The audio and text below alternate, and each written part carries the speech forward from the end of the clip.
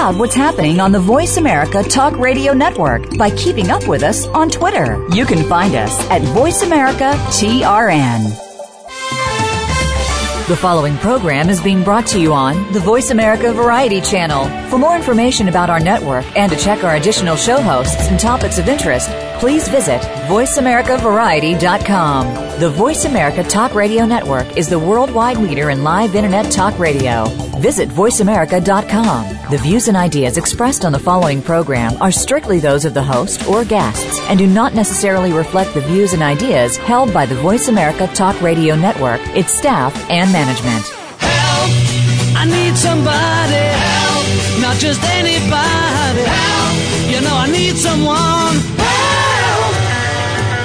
Welcome to Family Caregivers Unite with Dr. Gordon Atherley. Family caregivers don't have to be alone in their experiences. You will hear from experts and other caregivers facing the same issues that you may be facing. Now, here is your host, Dr. Gordon Atherley.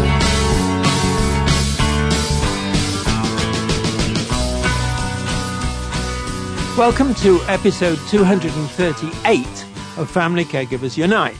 This is Dr. Gordon Atherley, your host. Since retiring from medical practice, I've become an activist for family caregiving. Our topic today is in caring, who caregivers and family caregivers are. Background: in 2013, the Mental Health Commission of Canada published its national guidelines for support for family caregivers of adults with mental health problems and illnesses. The National Guidelines introduction says that historically, many family members have felt blamed for their loved ones' mental health problems and illnesses. It says that while the blaming is diminishing, family caregivers are not yet consistently recognized as potential partners in the family members' recovery journeys. And it says that because of these challenges, many family caregivers still feel marginalized and that their role is neither properly acknowledged nor adequately supported. The guidelines introduction reports that family caregivers told the researchers that they need to know, the family caregivers need to know that the person they're caring for is receiving adequate care and services and is able to achieve a reasonable quality of life. They need to have their relationships and caregiving role recognized by mental health service providers and to be meaningfully involved in assessment and treatment planning. They need to receive information, skills, support and services from knowledgeable mental health service providers to enable them, the family caregivers, to effectively provide care to the person living with mental illnesses or mental illness. And they need to receive, this is the family caregivers, support and services for the family and its individual members to sustain their own health and emotional well-being. Which is why our topic today, in caring, who caregivers and family caregivers are, is so important. To discuss it, our guest is Caroline Tapp McDougall. Caroline is the publisher and editor of Caregivers Solutions magazine, a Canadian publication dedicated to the wellness of seniors and their caregivers and their families. She has extensive experience in the areas of health, employee wellness and rehabilitation, and is the print and online editor of various medical journals. She's been leading workshops and speaking to employers, caregivers, and healthcare professionals from coast to coast for over 10 years. She recently founded Canada Cares, an organization that celebrates, says thank you, and supports family and professional caregivers. So welcome to the show, Caroline. Thank you very much. Right. Now, first question for you. Please tell us more about your life, your career, and your own experience with family caregiving. Caroline? Okay. So, my own experience with family caregiving is that my father had ALS, and so my mother cared for him, and I was sort of part of that journey, including moving them back across the country. And then after my father passed away, maybe 5-6 years later, my mom had a stroke. And it was a very serious stroke, and she ended up stroke disabled with aphasia, which meant she couldn't speak, and, was completely paralyzed and in a wheelchair. And so my life at that point, I was the mother of 3 children. I was running my own publishing business and, of course, tearing around all over the place. And I was the chair of the Canadian Occupational Therapy Foundation on a volunteer basis. And here I had a mother living 1 hour away who, was completely needing 24-hour care and support. So that's my background. You've lived it. You've been there, done that, so to speak, when it comes to family caregiving, Caroline. I have. Now, I want you to tell us about the Caregiver Solutions magazine that's yours. Tell us about that, please. Well, I have another magazine that's called Rehab and Community Care Medicine, and I published that for 25 years. And in that process, a lot of clients and a lot of healthcare professionals kept telling me that there was no way to be able to reach the family caregiver, partly because they didn't identify themselves as family caregivers, so you couldn't buy a list of them, but secondly, because they were really quite varied. Some of them were brothers and sisters, some of them were spouses, some of them were friends.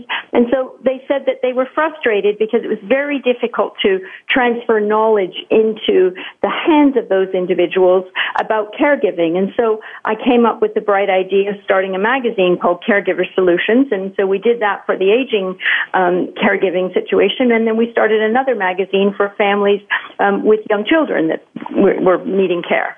So it really came from a very practical need for knowledge, and over time we've been blessed because we had founding money from some of our sponsors, and we also had the support of a large number of health professionals who've contributed to write stories and review the publication over the years for accuracy. So we're now in about our 15th year, and thriving and doing very well. And it's fabulous when we hear people say, "Wow, I'm so glad I got this into my hands because it's really helped me in my journey."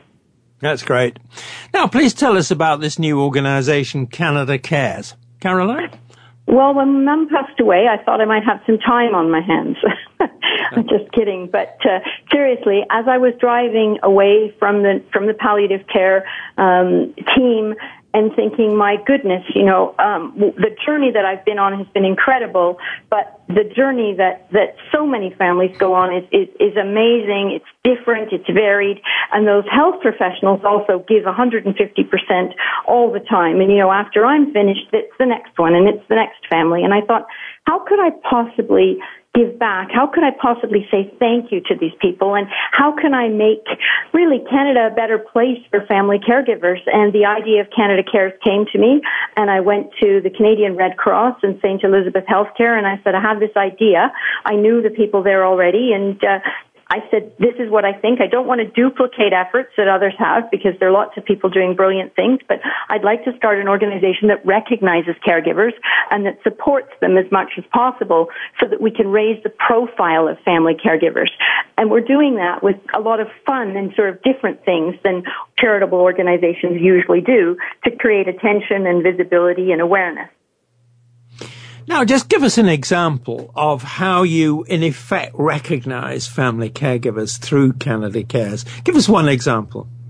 Well, for instance, what we've been doing is we've been sharing caregiver stories across the country. So we've had an enormous amount of media coverage where we're sort of talking about the family caregiving situation and using stories that people have shared on our website. So when you go to the Canada Cares website, you'll find very personal stories from people that have shared.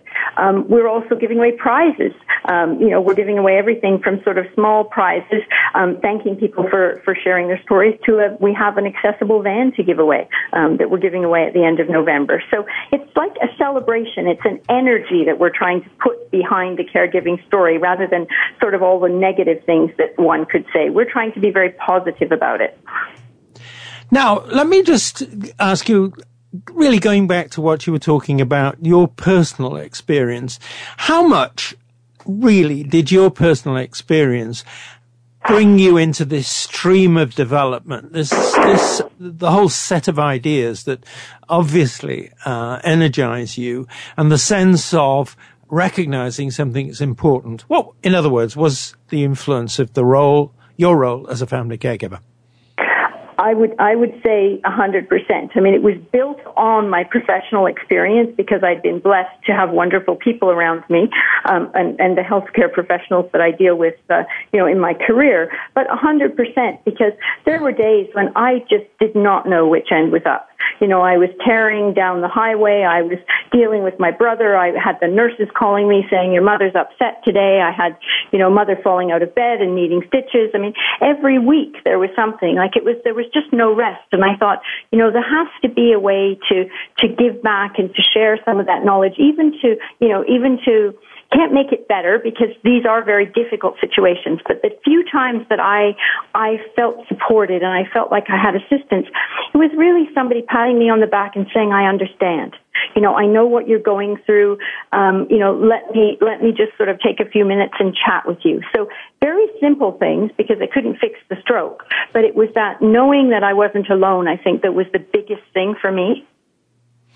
Just a comment to you about that feeling alone or not feeling alone. That's something I hear frequently on this show. That is, when the bad information reaches the family caregiver that there's something, it's a medical diagnosis or something of that nature, one of the first things they need is more and better information, because when you're being told something serious, you only take part of it in if you're listening to it, especially if the doctor's in a hurry. But also, you want to feel that you're not alone, that there are other people who've traveled, are traveling this road and will travel this road. And you want to feel that those are people you need to connect. And then something that's come through very, very strongly, and I'm going to apply it to you, is this. As people, family caregivers, travel this road of family caregiving, it's as though they get to a certain point where they stop, turn around, as it were, look over their shoulders and see somebody following on behind that's perhaps only just stepped on the road. And at that point, they reach out, wanting to help, wanting to share their experiences and wanting to basically make the individual who's new feel that, yes, there is a community that's interested in them. Now, I'm only going to say that to you in this way, that I'd love to discuss it with you, but I believe that that's a very good, if I may put it this way, summary of you and people like you that are reaching. You've got to the point where you're able to reach back and help others. And I think that's what completely right. Yeah, it's what comes through very strongly in all that you've said in this first segment. Well, now, you're right, and I think that peer support is so important, but it's hard sometimes unless somebody approaches you, to be able to share that. But you're right, it's just a smile, it's a sharing of knowledge, and actually Canada Cares is introducing a peer coaching program for exactly the reason that you mentioned. Great. Okay, now talking of pressure, we've come to the time where we have to take a break. As I like to say, we have to pay the rent. So This is Dr. Gordon Atherley and my guest, Caroline Tapp McDougall. You're listening to Family Caregivers Unite on the Voice America Variety and Empowerment channels and CJMP 90.1 FM Community Radio for Powell River. Please stay with us. We will be back.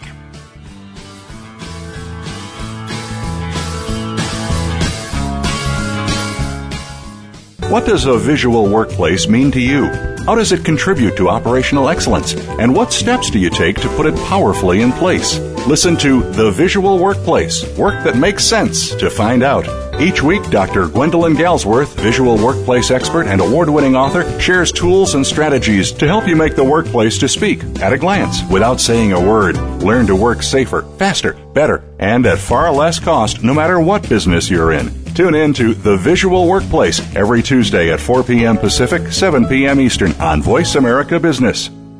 Come back to your senses. Imagine a radio show that will help you recover your common sense. Host Leah Brenda Smith is a health and wellness specialist who will explain techniques designed to help you recover from the stress of your life. It's all about how you respond to your thoughts. A little bit of self-awareness can go a long way in helping you to relax and enjoy your life.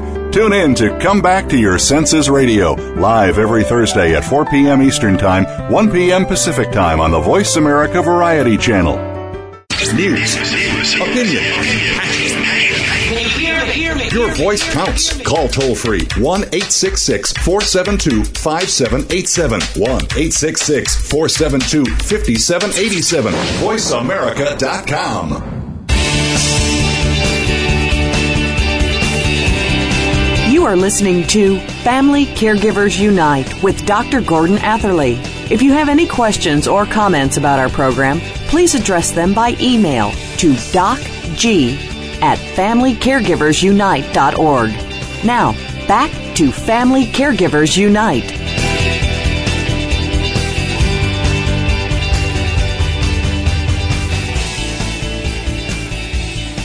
Welcome back to our listeners to Family Caregivers Unite and my guest, Caroline Tapp McDougall. Our topic is In Caring, who caregivers and family caregivers are. Let's now talk about who family caregivers are and what they do and the challenges they encounter in getting themselves recognized. So, Caroline, first question. Sometimes family caregivers are called just caregivers. What's the difference between these two names? That is, family caregiver on the one hand and caregiver alone on the other hand. And how much does that difference matter? Caroline? Well, I think that's one of the challenges. I mean, family caregivers. I mean, clearly, if you say you're a family caregiver, the implication is that you're looking after somebody within your family. What we know is that really only half of the people, it's actually 60% of people are looking after somebody in their family.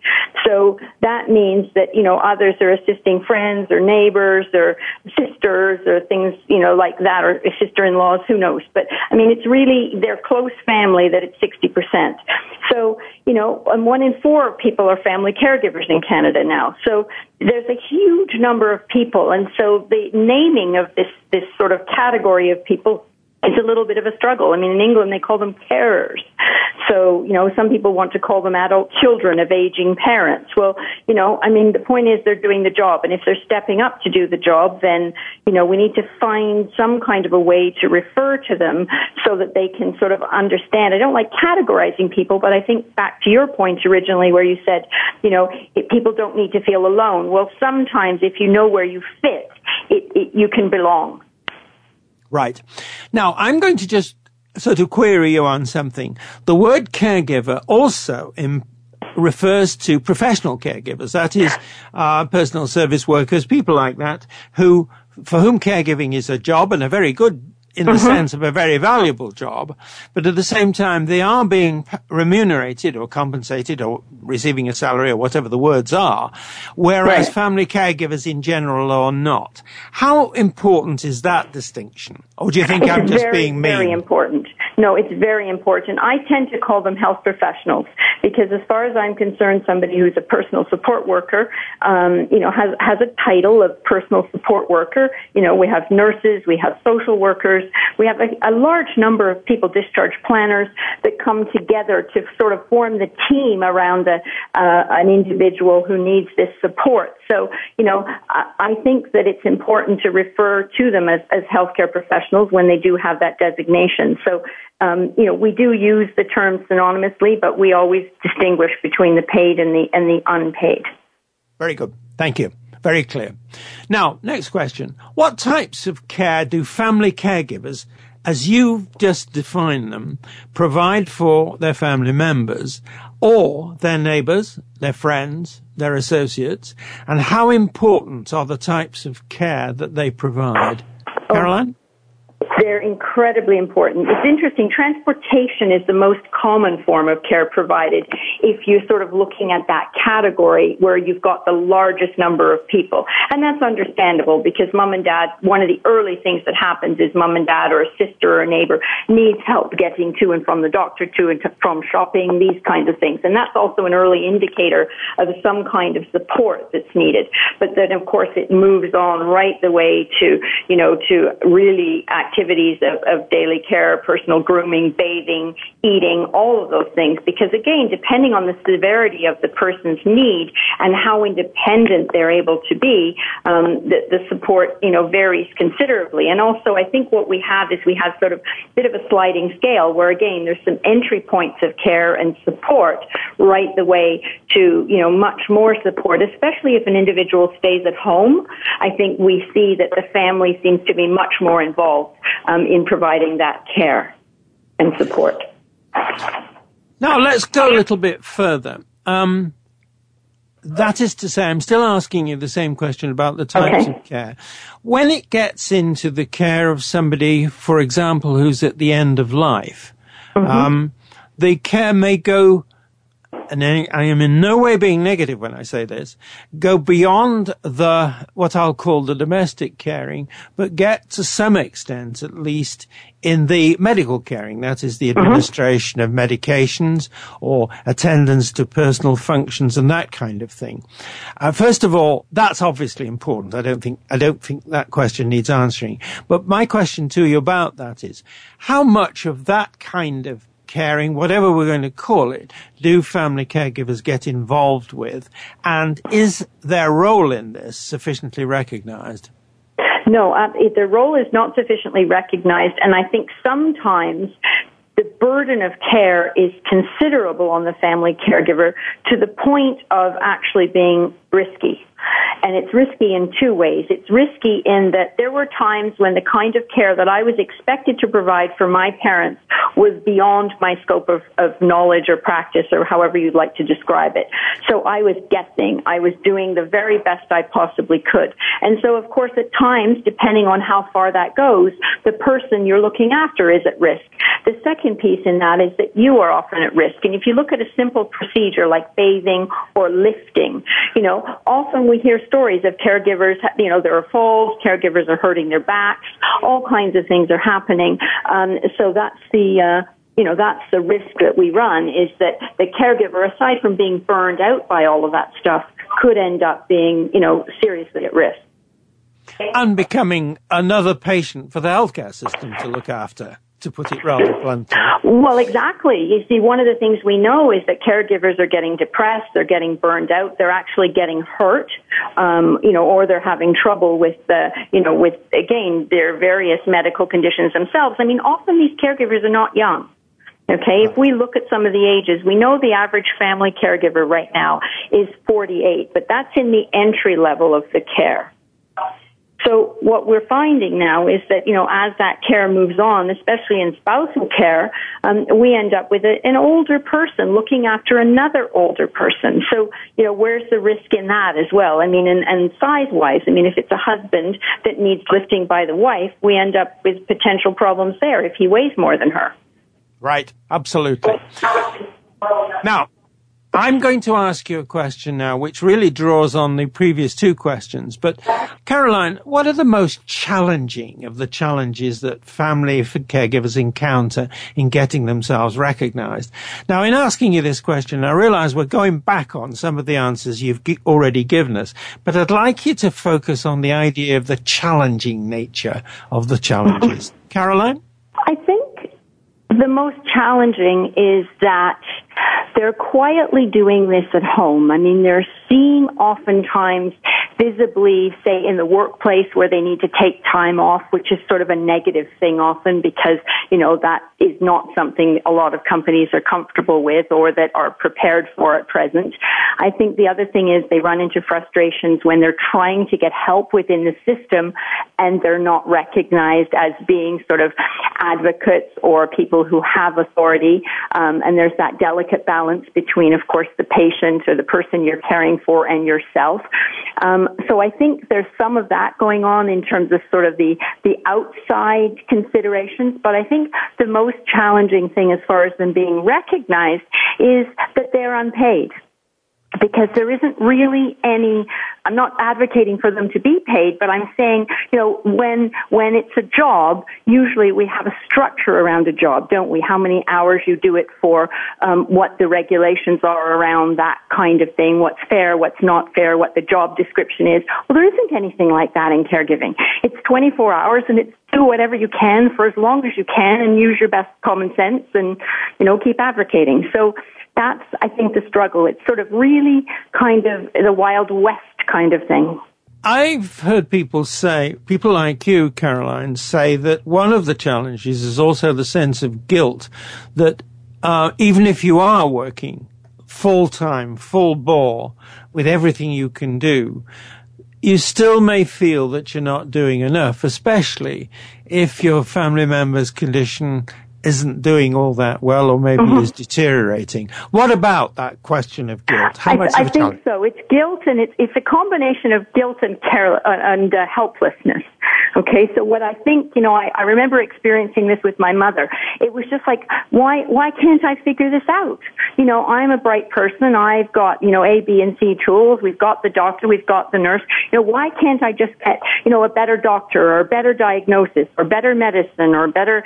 So I think that was it. It was sort of the helplessness and then the guilt that I wasn't there all the time because, of course, as soon as I turned my back and went back to the city and went back to my kids and my job, something would happen. And I kept thinking, well, if I'd only been there and she hadn't fallen out of the bed, so that's the other thing. I think it is a sort of a double thing. And also you have no time for yourself. And if you do take time for your marriage or for yourself, you feel guilty. Yeah. Would you add the word frustration to the challenge? Oh, yeah, it's very frustrating because it's relentless as well. And unfortunately, in a lot of cases, I guess there are some families where it sort of goes up and down. For families, oftentimes they get themselves to the point where they think things are solved, and then suddenly it flares its head again, and, things start getting worse again. So the frustration also comes with that up and down scenario. Right. Now, I think that that's a point in which we could have a lot more discussion because it comes back to the question of support. But once again, it's time for the break. So this is Dr. Gordon Atherley, and my guest is Caroline Tapp McDougall. You're listening to Family Caregivers Unite on the Voice America Variety and Empowerment channels and CJMP 90.1 FM Community Radio for Powell River. Please stay with us. We're coming back.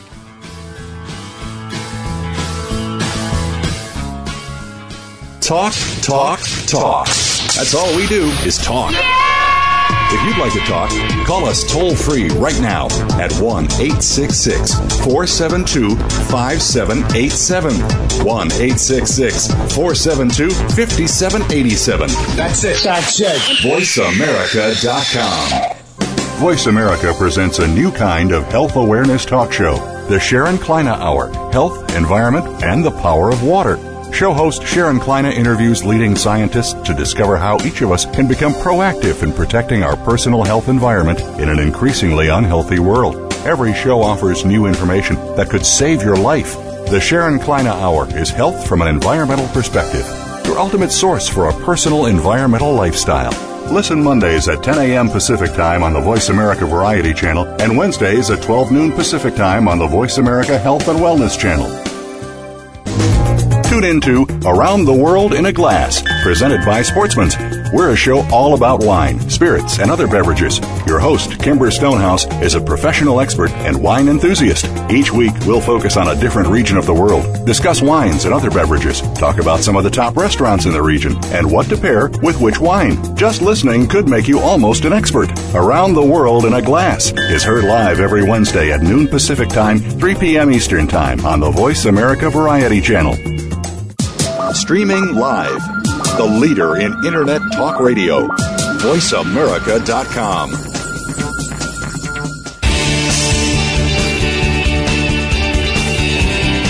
You are listening to Family Caregivers Unite with Dr. Gordon Atherley. If you have any questions or comments about our program, please address them by email to docg@familycaregiversunite.org. Now, back to Family Caregivers Unite.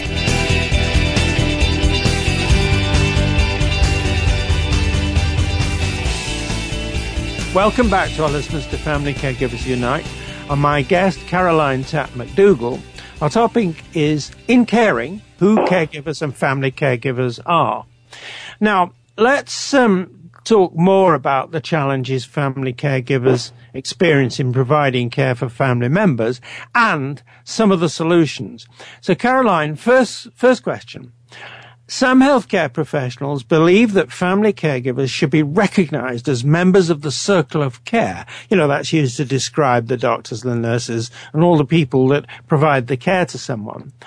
So some healthcare professionals are saying, yeah, family caregivers should be members of that circle, but others aren't so keen on the idea.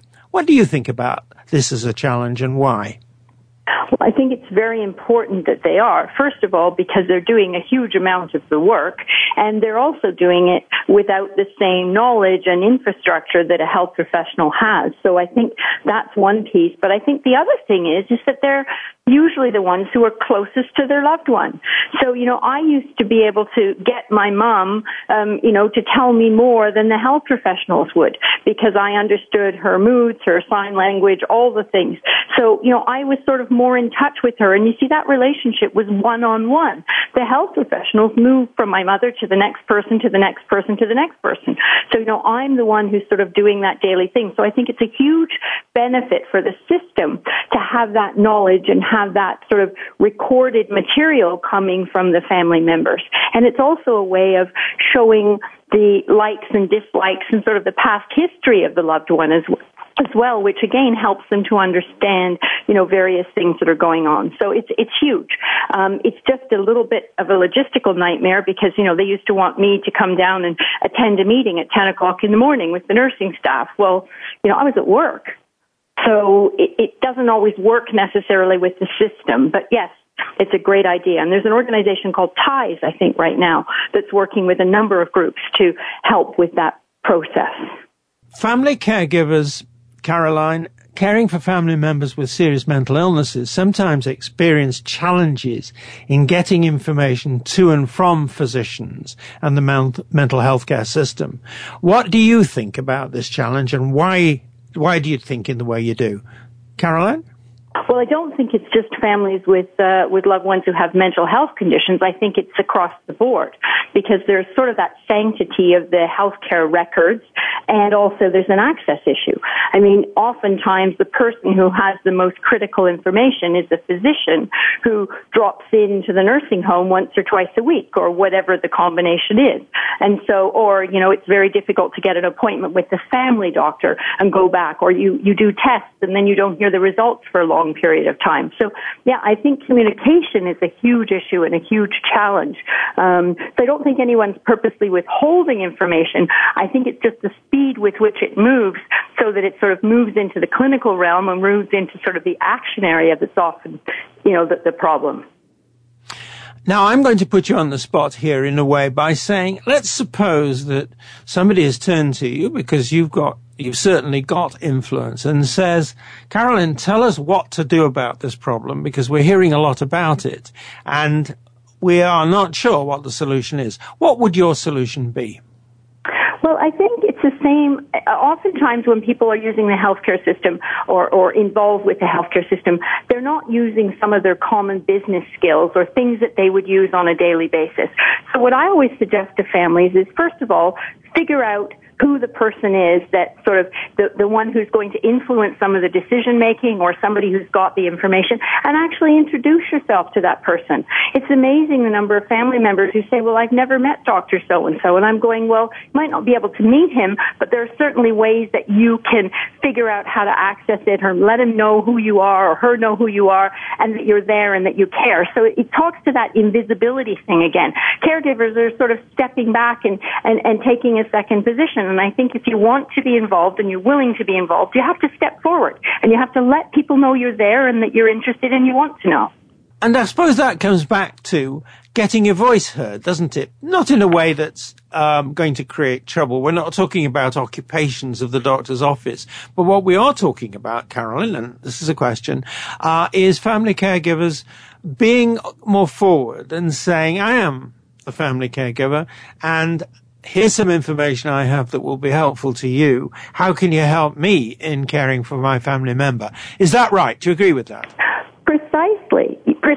And I suggest to families, even at the early stage of caregiving, I say to long-distance caregivers all the time, go and introduce yourself to the parent's family doctor now. Let them know you're there so that when you're in the sort of the early stages, by the time you get to, where you've got trouble, it's not a surprise. They don't suddenly know that they have a son named Bill who lives in Vancouver. So, if you're preemptive on these things, and if there's a new doctor that gets introduced or a new condition that starts to happen, also get to know the pharmacist. I mean, the pharmacist was one of my best friends in my mother's situation because the doctor would prescribe something, even in the nursing home. I couldn't figure out what it was, and I'd show up at the community pharmacy that had the contract to fill the medication, for the nursing home, and I'd say, okay, what's this?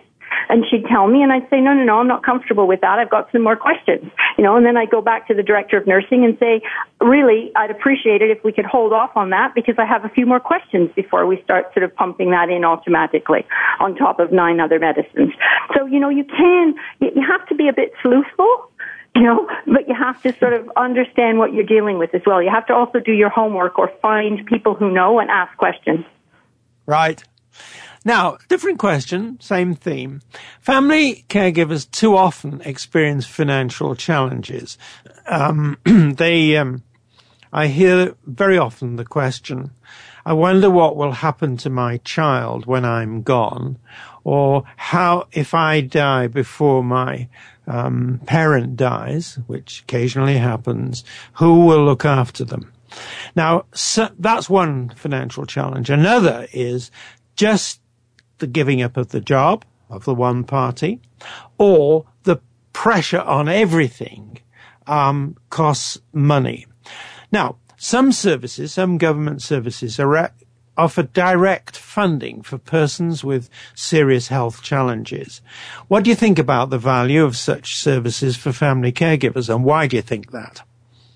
Well, I think, often people are moaning about our healthcare system, or they want more, or they're disappointed, or, I happen to think that Canada has a wonderful healthcare system, and I think we're really blessed to have the support that we need.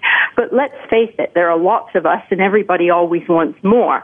I think what's important is that, my mom's care was still a huge financial strain on me. She didn't have a lot of money, and, to get the kind of care she needed to get her, eventually into her own room in the nursing home, I had to pay extra to get the extra health care, a personal support worker, a companion coming in when I couldn't be there, I paid. A lot of people are surprised that they can't get home care sort of 24/7 complimentary, from their provincial health authority. So it kind of goes back to saying, as with any other thing in your life, what can we afford? What do we need to do? What plans can we put in place? And I think, again, it is a strain on finances, and it's particularly a strain when there's a couple and one of them gets ill and needs to move into a nursing home, and the other one wants to sort of stay independently in the community and tries to run the house on sort of one pension when the nursing home is needing the other pension to pay the bills. So it is a terrifically difficult time, and it's something that they miss when they tell you about your RRSP planning. I think they sort of think that all of us are going to be Zooming somewhere and off on a cruise ship, and they sort of forget a little bit about the boost and the attends and the nursing care. They sort of, that kind of misses a lot of the education. Right. Now, does that mean, Caroline, that we all should be planning not just for our own retirement, but also for the question of the care that our family members are going to need after we're gone? Is that something that we should be thinking about, or is that something that you think is going too far? What do you think? No, we absolutely have to. I mean, it's mandatory. A lot of people just think about where they're going to live in retirement. And I say to them, well, that's terrific, but let's talk about some of the other things you're going to need. I was talking to a group of investors the other night, and I said to them, how many of you have, moved in the last 10 years? And they sort of all put up their hands, or they've done something. I said, how many of you have an accessible washroom in your house? How many know what that is? and then I explained to them that not only was that adding value to their home right now from a real estate investment point of view, but, it was going to be pretty silly if neither them or their wife could get into the bathroom in a house that they thought they wanted to live in for the rest of their lives. So I think there's a huge amount of education and personal planning now before, with this sort of crowd of people who are hopefully caring for their parents. Hopefully they're going to see some of these things and say, oh yes, if I do some of these things in my planning and I think about these things, I'll be able to age in place or stay where I want to much longer, But if you don't think about it ahead of time and you don't know, then it's hard, right? Like this generation has kind of fallen into it, I think, a bit. Right. And I guess with an aging population, that's one factor. And with governments that seem to be getting even shorter of money than they were before, and insurance plans under pressure, that challenge to family caregivers to, in effect, manage the financial resources can only grow. Now, am I being too pessimistic when I say that, Caroline? Well, no, I think recognition for family caregivers is also important because we're saving the system a lot of money.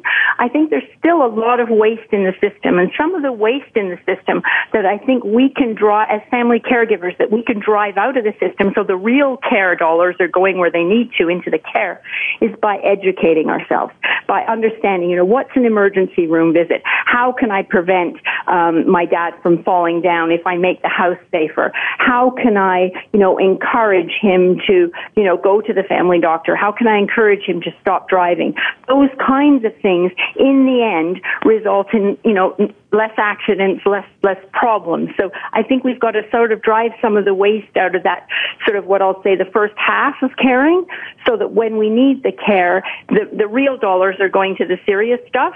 And just a quick comment, because we've got to go for the break. That involves perhaps a certain amount of activism. And in the next segment, I'm going to ask you questions that lead to what you would like to see done and do.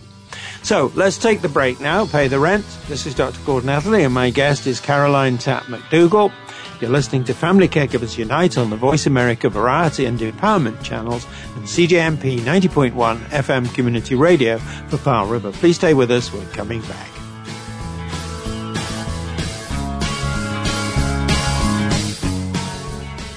Talk, talk, talk. That's all we do is talk. If you'd like to talk, call us toll-free right now at 1-866-472-5787. 1-866-472-5787. That's it. VoiceAmerica.com. What does a visual workplace mean to you? How does it contribute to operational excellence? And what steps do you take to put it powerfully in place? Listen to The Visual Workplace, work that makes sense, to find out. Each week, Dr. Gwendolyn Galsworth, visual workplace expert and award-winning author, shares tools and strategies to help you make the workplace to speak at a glance without saying a word. Learn to work safer, faster, better, and at far less cost, no matter what business you're in. Tune in to The Visual Workplace every Tuesday at 4 p.m. Pacific, 7 p.m. Eastern on Voice America Business. Come back to your senses. Imagine a radio show that will help you recover your common sense. Host Leah Brenda Smith is a health and wellness specialist who will explain techniques designed to help you recover from the stress of your life. It's all about how you respond to your thoughts. A little bit of self-awareness can go a long way in helping you to relax and enjoy your life. Tune in to Come Back to Your Senses Radio, live every Thursday at 4 p.m. Eastern Time, 1 p.m. Pacific Time on the Voice America Variety Channel. The Internet's #1 talk station. #1 talk station. VoiceAmerica.com.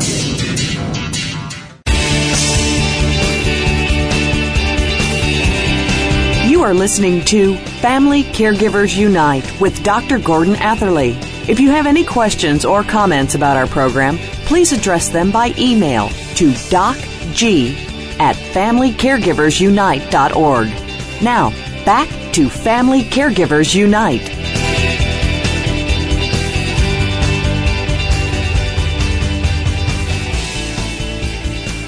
Welcome back to our listeners to Family Caregivers Unite and my guest, Caroline Tapp McDougall. Our topic is, in caring, who caregivers and family caregivers are. So, Caroline, let's talk more about what more you want to do and see done to help family caregivers. So, first question, what more would you like to do through your Caregiver Solutions magazine and your organization Canada Cares? Caroline? What we'd like to do is we'd actually like to reach out to more families and have them engage with us and understand the journey that we're on. Because I think, again, a lot of people have this idea that it's not going to happen to our family, or, mom and dad are 80 and they're doing fine. I talk to people all the time, and then the next morning something's happened. So what I think is important is to raise the awareness for what is going to happen without being pessimistic and saying, this is going to be terrible and there's going to be huge problems. Just let people know how to empower themselves and get the information that they need so they're not as poorly prepared. I mean, I look at what happens when a young couple has a baby. They've got 9 months warning and they read every possible book they can. They attend classes. They do, all kinds of peer chats with other mothers and fathers. We need to do that kind of thing as we approach aging. And it's not a rocket science thing that if you've got, 4 parents, because you've got them on both sides, someone is going to have a problem somewhere along the line. So I think it's the 50 and 60-year-olds right now that need to start educating themselves as well as their parents. Now, what that comes to is a lot of the things that you're already doing and a lot of new things as well. And I would just say to you that focus of really saying you got to prepare for it, understand what's happening, because you're not immune to the trends, the risks, life, the way the human body evolves through age, and be aware. Now, I'm only reinterpreting what you said, but I just want to reinforce it because of all the things that we know to be going on. Now, that was us putting you on the spot. Now, let's talk about the things that you, Caroline, would like to see done by healthcare and social systems to help family caregivers. I think what I'd like to do is I'd like to have, as you mentioned at the early part of this, I'd like the family caregiver to be recognized more in the role and appreciate it. Okay, I think there's 2 points, because I think oftentimes, it's, as we've said, it's a difficult job, and I think just a few words from the social worker, from the nurse, from the personal support worker of encouragement and support and recognition that they're on the team as well. And then some of that transfer of knowledge into practice. There are all kinds of rules and regulations, you can't do this and you can't do that. Well, I think perhaps we could have a bit more help in terms of that education piece between the health professional and the family caregiver. That resonates, Caroline, with something I also hear a lot of on this show, is the need for information. We've talked about this in this episode previously, but what people need, as I understand it, is information that they're going to be able to trust, that they're going to be able to understand, and that they're going to be able to find useful. And that is quite a challenge, because I know that my own profession sometimes relapses into the kind of obscurantist language that they love, and translating that to people who are worried, who are hearing things for the first time, is a challenge that perhaps they need some training in. So that's the first comment I make back to you. Do you agree with that? I do. I really do. And I think also what we need to do is we need to divide the information that's needed into what I'll call medical information and daily living information. Because I really don't think, and you correct me if I'm wrong, but I think that it's not necessarily the purvey of the family doctor to really worry about, the day-to-day, is the bathroom safe when somebody's got Parkinson's and Alzheimer's or, those combinations. I think that what we need to do is we need to sort of figure out whose responsibility it is within the system. There's certainly no harm in the doctor mentioning that, but surely on the long list that the doctor has, that's not going to be at the top, and that's why it's often missed. So what I think we should do is we should figure out whose role it is to do family education. And right now that's a little muddy for me. Right. I'm not really clear. I agree with you totally, and I'm going to come back to you on that. There is in medical practice, as you know, clinical practice, something called the Clinical Practice Guideline. And that really is a document to which the experts, the true experts in a field, have contributed advice. That is to say, here in our belief is the best way that we know of for dealing with particular situations, particular health problems and the rest of it. What do you think about the idea of something like a family caregiver guideline, which isn't talking about how to manage the disease, but how to care for the person with the disease in such a way that the family caregiver feels empowered to do the things that need to be done? What do you think about that, Caroline? I think that's a brilliant idea, and I think to the point where we could offer courses and all kinds of things. Now, again, you can never get it exactly right because everybody's circumstances are different, but there are some fundamental similarities. And then when you look at organizations like the Parkinson's Society and the Alzheimer's Society, they are certainly prepared to help those families through that journey as well, aren't they, with the specifics of Parkinson's? So. I think it's very, very important that we get this a little more structured and a little more supported with those kinds of things. Right. Because another thing that arises out of all this discussion is that people very rightly use the internet. They use Google. They Google for things. And that's good because there's lots and lots of good information. But there's also a lot of information, too, we have to say, that isn't so good. And we need to know that what we're reading and what we're being advised to do is actually okay in the sense that people who've been there and done that found it useful. Okay in the sense that we're not going to do any harm, either inadvertently or knowingly, and also the sense that we're doing enough. So in that way, providing these family caregiver guidelines would be a kind of reassurance that we're on the right track when we're looking after mom and pop. Well, and they can be reviewed by experts. I think that's the thing. We want access to experts. We want to learn and we want to know. But we also need to know that it's timely. I mean, things are changing so quickly in some of these conditions, and there's so many sort of new ideas that you look at something on the internet, even from some of the organizations that are the professional organizations, and their stuff isn't up to date. So that's difficult. And then you sort of have the family caregiver that prints something out and goes to the doctor's office with this big long sheet and starts questioning. So you're right. Sort of what are the protocols? What are the ideas? What are things that we can do to help out? And to save time, really. It's about saving time because, you can sit there for 4 hours on the internet and try to figure it out. If I could give it to you in a few sheets or in a talk or something like that, it would be much more efficient. And Lord knows these people don't have a lot of time. Right. Bang on. Now, final question, and in a way it's the most important. Caroline, what's your message, your personal message for family caregivers? Caroline? Prepare ahead of time. There's not much you can do at the time when somebody is diagnosed to change all that, but I think what you can do, regardless of the stage in your journey that you're at, I think you need to try and prepare ahead of time. And I think the second thing is to communicate, discuss, ask questions, and don't be shy. It doesn't mean you have to get angry. A lot of caregivers get to the point where they're so frustrated that they're angry. Stay calm, use your business skills, use your best patience, but don't give up in asking those questions and be organized. Write the things down and keep track because as you said at the beginning, there's a lot of, quick information that's coming through and you've got a steep learning curve. So write things down, be organized, and don't be afraid to ask. So what that comes to is that sense of communication with sources that are helpful to you.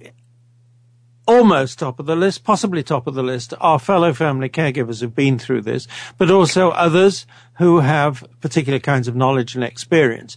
And so there isn't time, unfortunately, because we're coming to the end of the episode to discuss it. But I think you probably agree with me that internet, the kind of thing that you and I are doing at this very moment, has a place in all of this information and that it's likely to grow.